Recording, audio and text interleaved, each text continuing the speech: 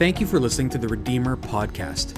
Redeemer exists to make the gospel of Jesus known in our city, region, and world. Subscribe to the Redeemer podcast to not only access our weekly sermons, but also select special talks and lectures by myself and our guest speakers. If you want to know more about Redeemer and how you can be a part of what God is doing through our church, go to www.redeemerbible.ca. Thank you, and we hope that you're blessed by what you're about to hear.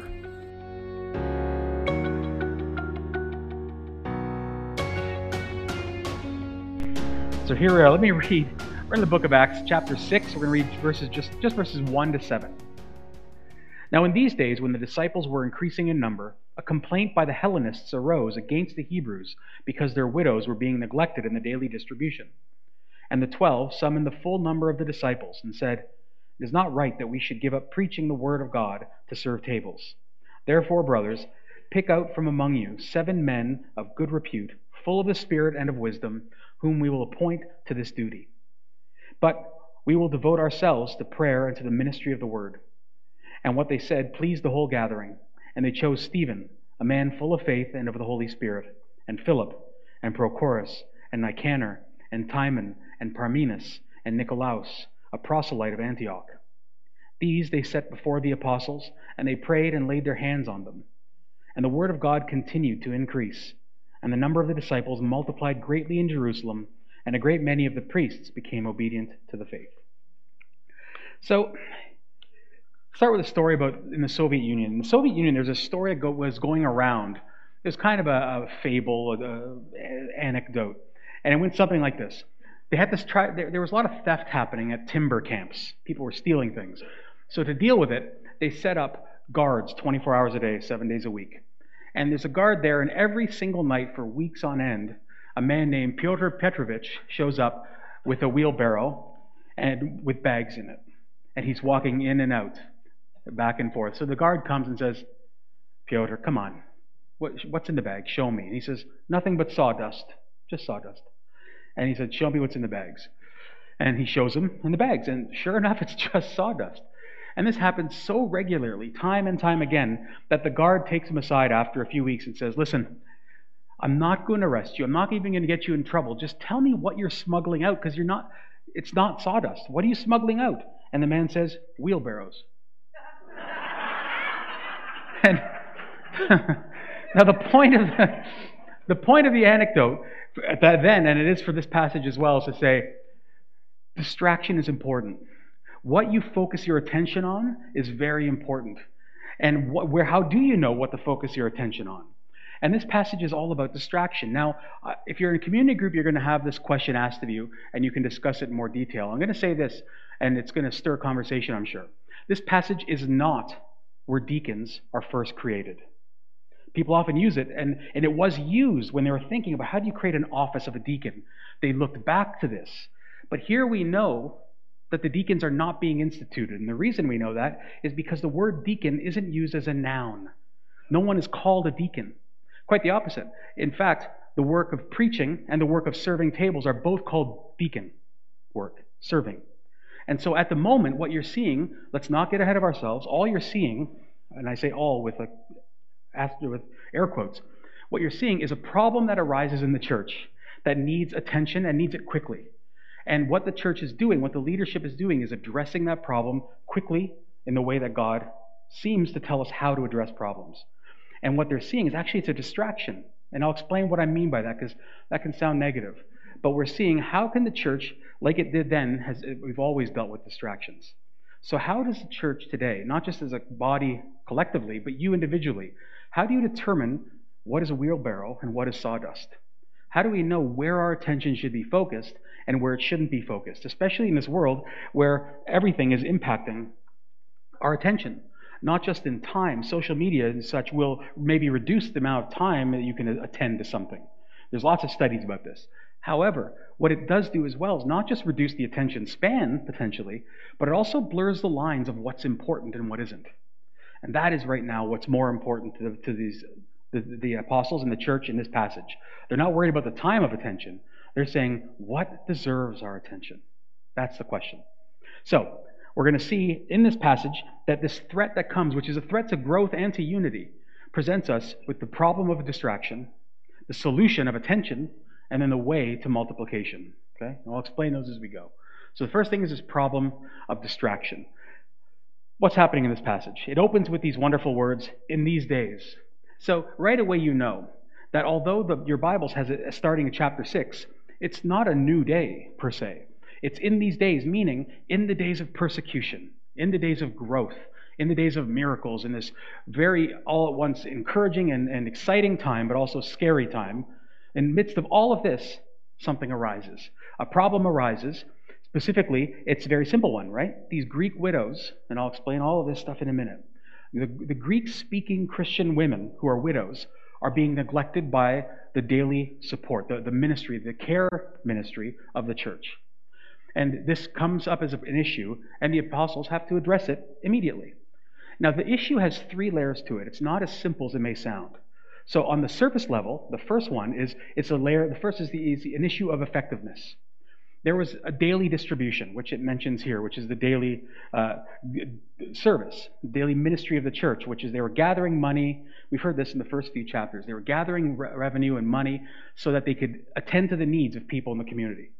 But somewhere along the line, this money isn't making its way to the specific group, this group of Greek-speaking widows. The money's not getting there. So on the surface level, that's what happens.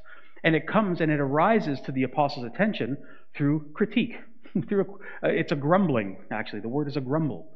And it does it, and it's not always bad. You see, one thing you have to learn as a leader of any type, if it's parent or in business or in a church, grumbling is not always agreeable, but it often will reveal unhealthy things in the church. And so they hear the grumbling and they realize they have to react to it. Because when God doesn't have your attention at times, it's funny how he will disturb the things that do have your attention to get your attention. And so, first thing is effectiveness. There's a problem of effectiveness in the church.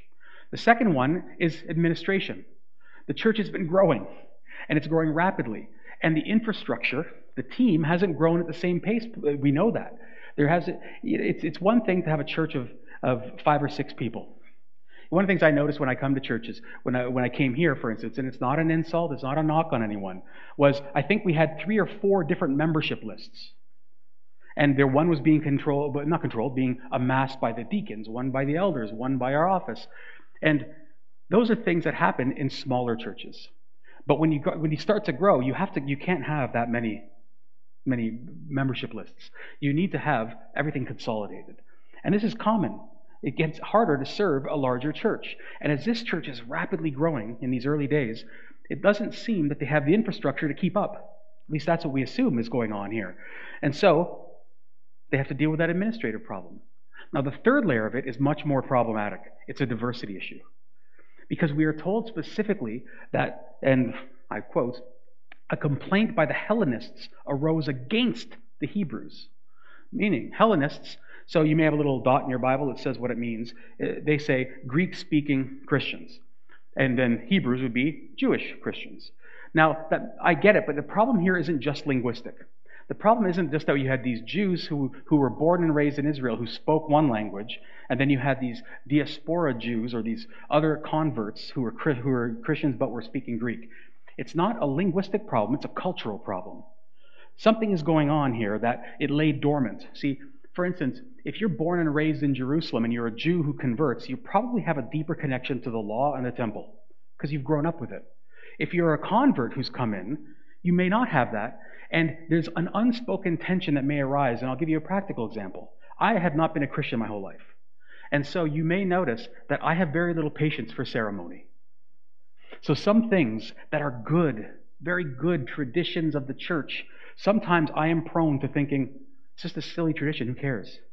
Not because I'm trying to be a jerk, it's because I just don't have culturally, that I haven't been brought up in it. I don't know that there's something. I mean, coming to Redeemer, 75-year-old church when I got here, there's a lot of that. And so similarly, there's these issues. Now, these issues between the two groups lays dormant until something comes that causes it to ignite. And that's the problem that arises is the issue here of one group, the Greek-speaking women specifically, the widows, are being neglected, it says, which is the word for oversight. They're just simply falling through the cracks as the church is growing. And this, of course, then gets the Greek men at least to say, what the heck's going on here? How come your women are doing well, but not ours?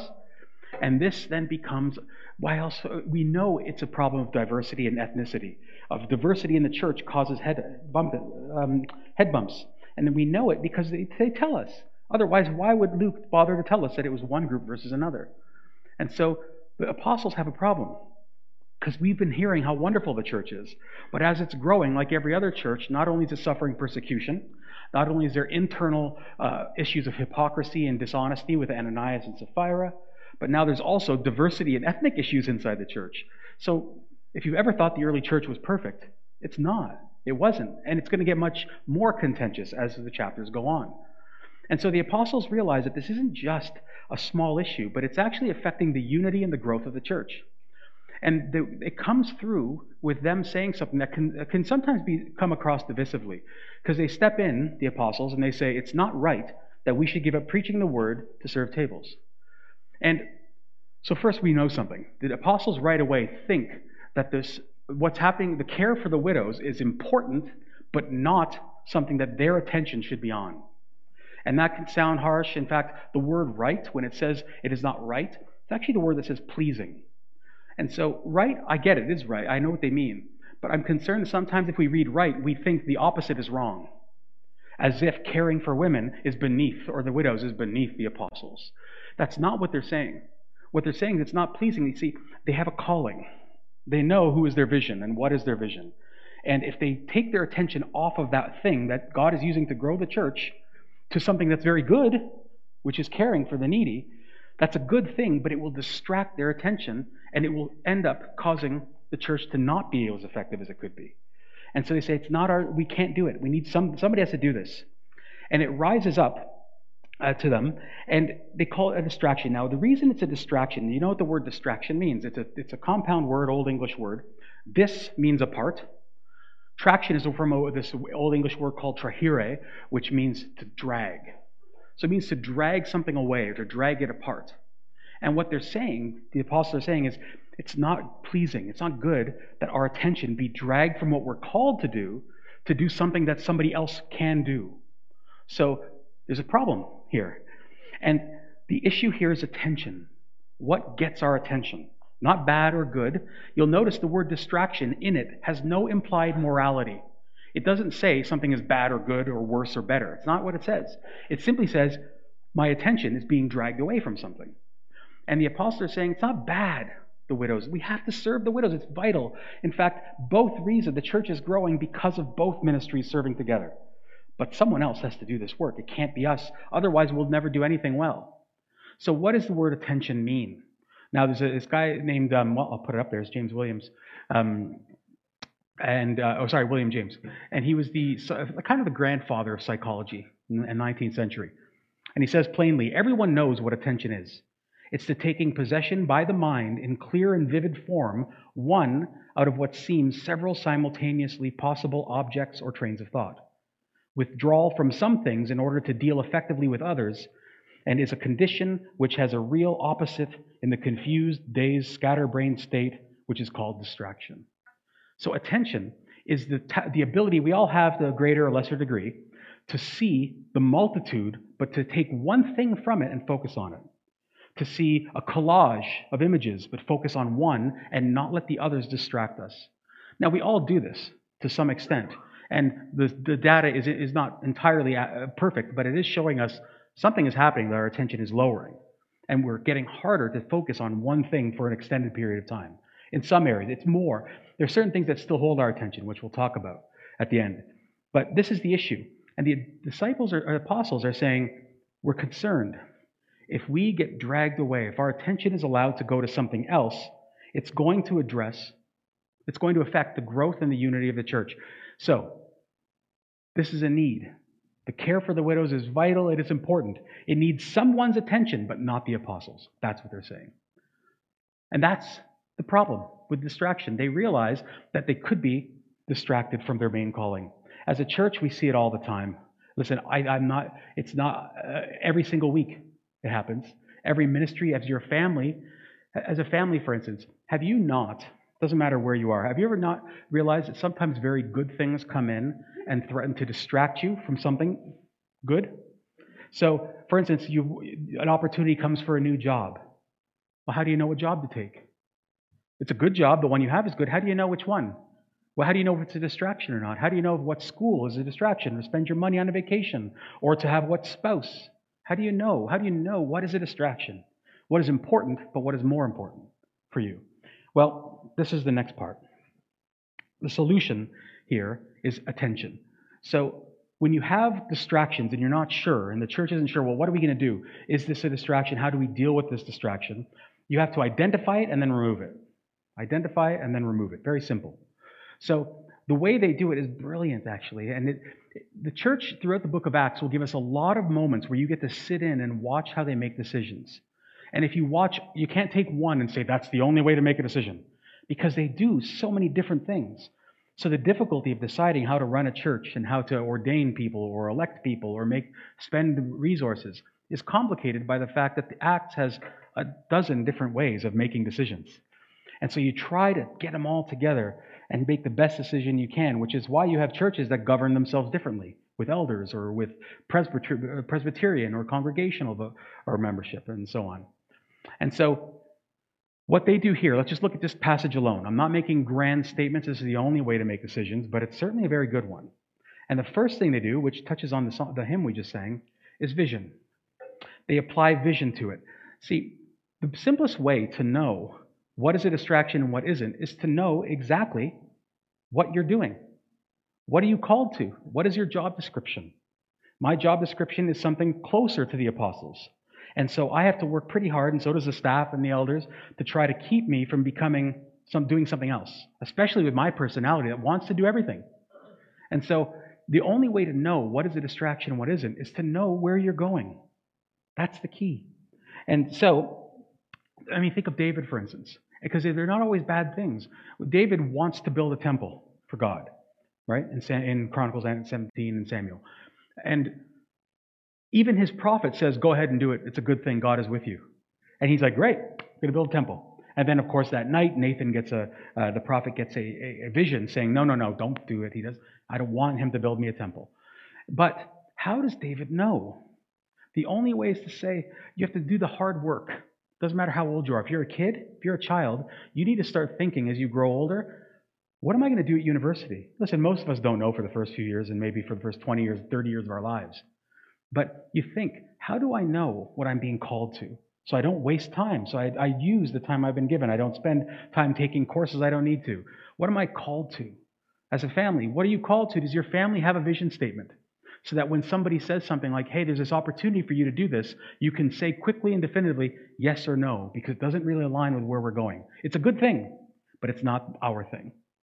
So vision is one of it. The apostles knew, and it takes a good deal of courage for them to go to the congregation and say, it's a huge need, but I'm not doing it. That's very difficult. If you've ever been in leadership, you know how hard that is to say, it's a very important thing, but we can't do it. And that's what they've done. So they knew their vision, what they were called to do. So, next thing is they apply their attention to it. And here's the irony. For a short time, they do have to divert their attention to this issue. And they do, and they jump into it with both feet, and they do it. It's brilliant, really. It's incredibly wise.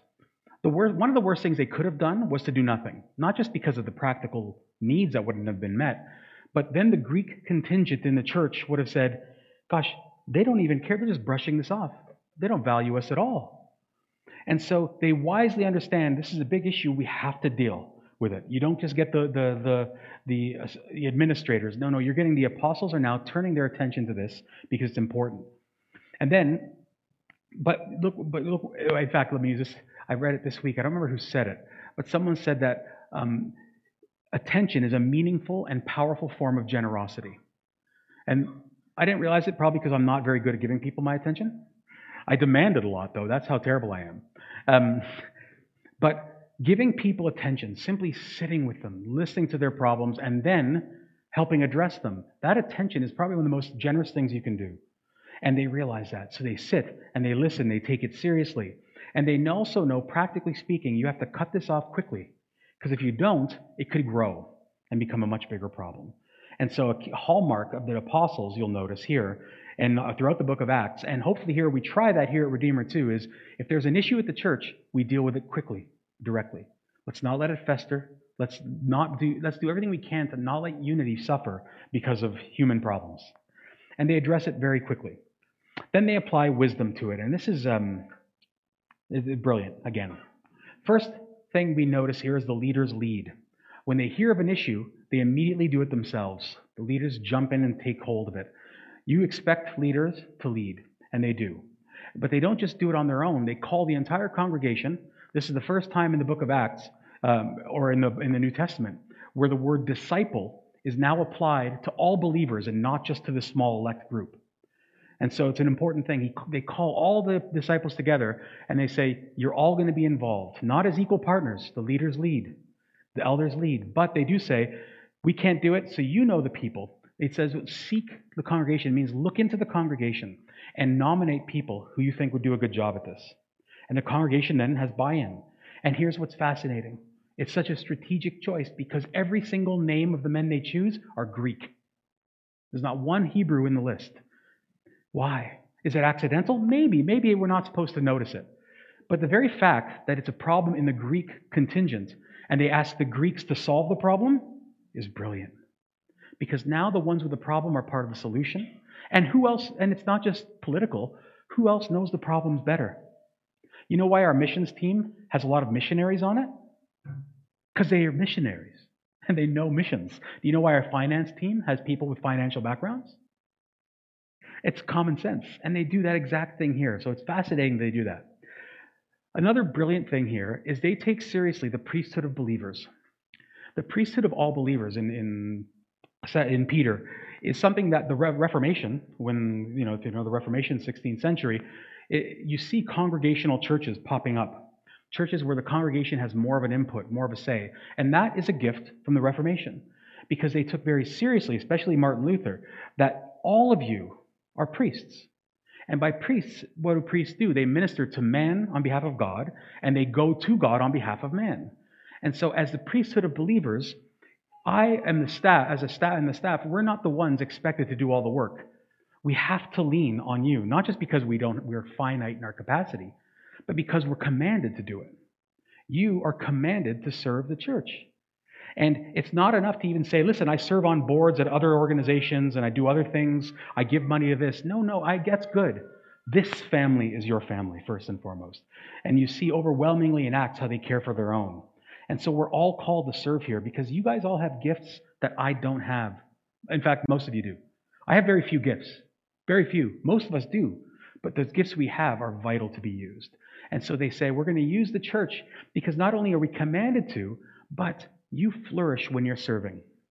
When you serve in the church, you get to know your fellow members and churchgoers. The fellowship grows when you're in the trenches together, first of all. Second, it really does a great job of killing your selfishness because you can't look after just yourself. You're forced to care for others and have other people's burdens and expectations on you. So it's an important thing in many other ways. Now, the key that comes out of this, though, for the solution is the attention has to be given to both preaching and care. The two ministries, neither can be neglected. As far as which one gets priority, it probably depends on which one you serve in and where your gifting is. But the apostles are very clear. They both need it. And if you don't have both, you see the effects of it in our modern church in Canada and even in this region. And within a few kilometers, you can see the problems that happen when they get imbalanced. What ends up happening really is the church looks like those guys who go to the gym. They have big arms but skinny little chicken legs, right?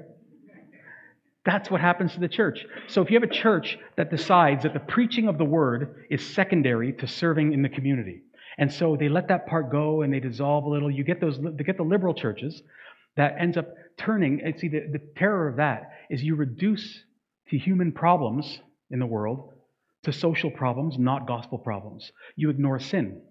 Without preaching, you say our biggest issue in the church, our biggest command is to bind and heal the broken. But if you do that, then it's easy to say all we're going to do is try to get food to these people. So then you start trying to heal structures rather than preaching the gospel that gets to the root of the problem. Until we have people who actually believe Christ and live for him in hospitals, government, Tim Hortons, wherever it is, you're never going to have healing. Not fully. And so a church that ignores preaching becomes, as I told somebody recently, you're not the United Church, you're the United Way. Because you've abandoned the gospel. So that's a problem. But if you go the other way, and you say, we're only going to preach, that's the most important. You got to save souls. What's the point in healing the sick? Because you're just gilding a cage. They're going to die anyway. And a lot of churches do that. And it's unfortunate. Because when you do that, not only do you ignore, obviously, the compulsion of the gospel to go out and to heal, as Dr. Wendy's already said, but we also ignore the fact that the gospel is meant to heal not just your relationship with Christ, but all things. See, the gospel, if the fall is complete, if the fall, as we say as Protestants, mires all human relationships, everything, not just your relationship with God vertically, but all these relationships, it mars sin, it mars nature, so that now you go out into the world and snakes want to bite you and poison you, and there's hurricanes and all these things. If the fall is complete, then so must be the gospel. And so a gospel that comes and preaches reconciliation and restoration with God alone, but doesn't match it with going out and trying to bind the broken and to heal the world, is an irrelevant gospel. Because the world will say, well, gosh, thanks for future, but I'm dying here. Like, what is the need here? Is there anything for me here and now? And so we need both. The solution is to lean on the church and to allow God to meet all of our needs. And so the solution is the apostles come with is we can't neglect either. The church collectively has to do it. If we here at the church find out that there is someone in need and there's a blind spot, and there always are, the answer is sometimes, and we think, some scholars say that somebody picked on the apostles and said, you got to do something about this. You got to do something. And the apostles probably felt, oh gosh, I can't do it all. And that happens, right? We as leadership get often told, you've got to do it. We don't have this ministry, you've got to start it. Listen, if you know what happens if I start every ministry, and if Janet starts every ministry, you're not going to have a pastor long. Because my wife will hate me. My kids won't know me. And so you'll have your ministry, but you'll lose everything else. And so it's very delicate. And the only way they know how to do it is the right way, which is they lead, but the church has to support it. And here's very simple. Here's something very practical. Sometimes churches will come and say, listen, we've done this ministry for many years. And they say, we should do it again. And I say, we don't have people to run it. And the thing is, well, somebody's got to do it. And I said, no, if you don't want to do it, it doesn't happen. And that's okay. Maybe that's what God is doing. But we have to be rigorous at times and say, I can't divert our attention to everything.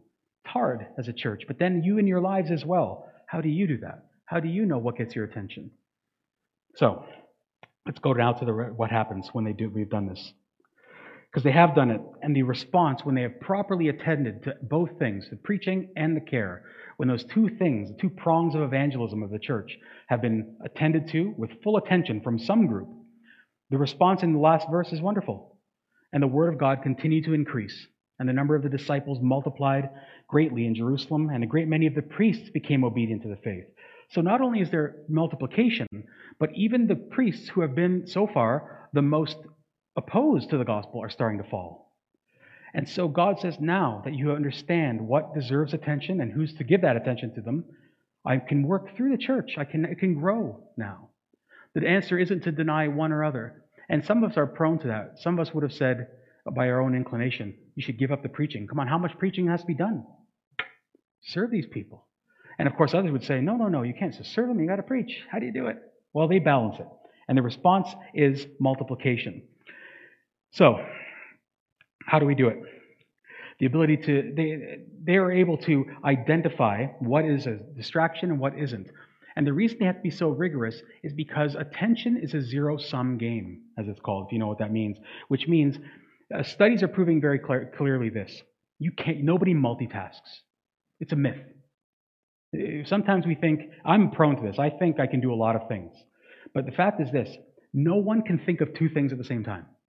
Impossible. Okay, God can do it. My kids always say, God can. I'm like, yeah, I know.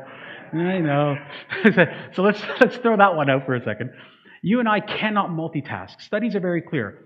We're good at juggling things, but what we do is I say, I'm going to work on my sermon. I'm the worst for this. I spend like 10 minutes of my sermon, then my brain goes, oh, but what about this? I'm like, put that aside, send this email. Put that aside, do that. So what happens is you're not multitasking. You're just putting one thing down at a time and picking up another. The problem with that, of course, is not only does it increase your stress and heart attacks and all of that in people, but what it means is it takes you longer to finish a task, and you never do as good a job, because sometimes what is required is sustained attention. You have to really pour into it. You have to give everything to it. And if you don't do that, it's Winston Churchill, as usual, says, you'll never reach your destination if you stop to throw stones at every dog that barks. And he's right. And when we look at the question of how do we gain, what does hold our attention as human beings? Because we've got social media, we've got all these things, we have family needs. How do we know? Here's one thing that the studies are unanimous about. The one thing that holds your attention best of all, stories. Stories hold your attention better than anything. And why is that? It's because stories trigger your emotions. Stories demand and they immerse you in something, in a world, whatever it is, and they say, imagine yourself in the story. Feel what the characters feel, and you start to invest yourself in it. And as the story winds you up, you can't leave it. This is why you can binge watch 10 hours of Netflix, but you can't spend 5 minutes talking to somebody. That's part of the reason. It's because stories are, and listen, people know this, and people are taking advantage of it. Did you know, I was talking to Sarah, have you ever noticed this? I'm going to reveal something to you may not have known. Have you ever been watching something on Netflix, and you notice the introduction, the intro is way louder? The sound is like really loud? That's because Netflix knows that you're probably on your phone, and so they jump up the volume on the intro or on the commercials because they're trying to get your attention. And so they're not stupid. They're taking advantage of this. But this is why this story thing, I think, is so important for us, is because we're flooded with stories. As you look at not just social media, everything, you watch CNN, whatever your favorite news thing is, I don't care if it's a right-wing obscure guy in his basement that you trust, or if it's a media thing, I don't care who it is. You're all being sold stories constantly, even by people you really trust and are really good people. Sarah and I talked about this last night as well. So, for instance, if you're a mom and you're a homeschooler and you're listening to these video logs or vlogs from a woman, now it's very good information. It means well, but you know what happens if you watch 10 or 20 of them? The message might be really good, but what you may not notice, and they're not intending even necessarily, though some people are intending it, is every one of those homes as they're talking behind you is a perfectly clean kitchen. Or every pastor you listen to in their office, they have a lot of books up there, right?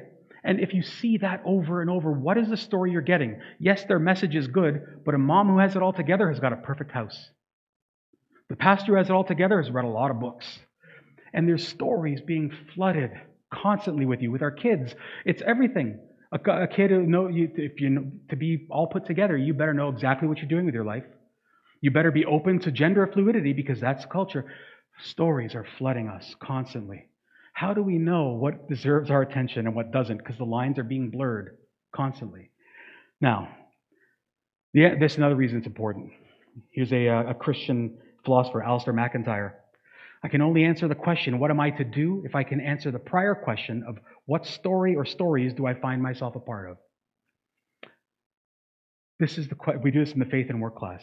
If you don't know what part of a story you're in, you don't know how to make decisions. Because every decision you make is based on the story you think you're in. Every human being, this is another well-known fact, like it or not, we all see what's unfolding before us as a story, and I'm the main character. We all feel that way. And so, the question is, what sort of story are you in? And Christians have this, the reason the gospel cannot stop to be preached, that I have to resist the urge to do other things, is because the gospel is the story that tells everybody who they are and how to make decisions and everything. It's the most wonderful story.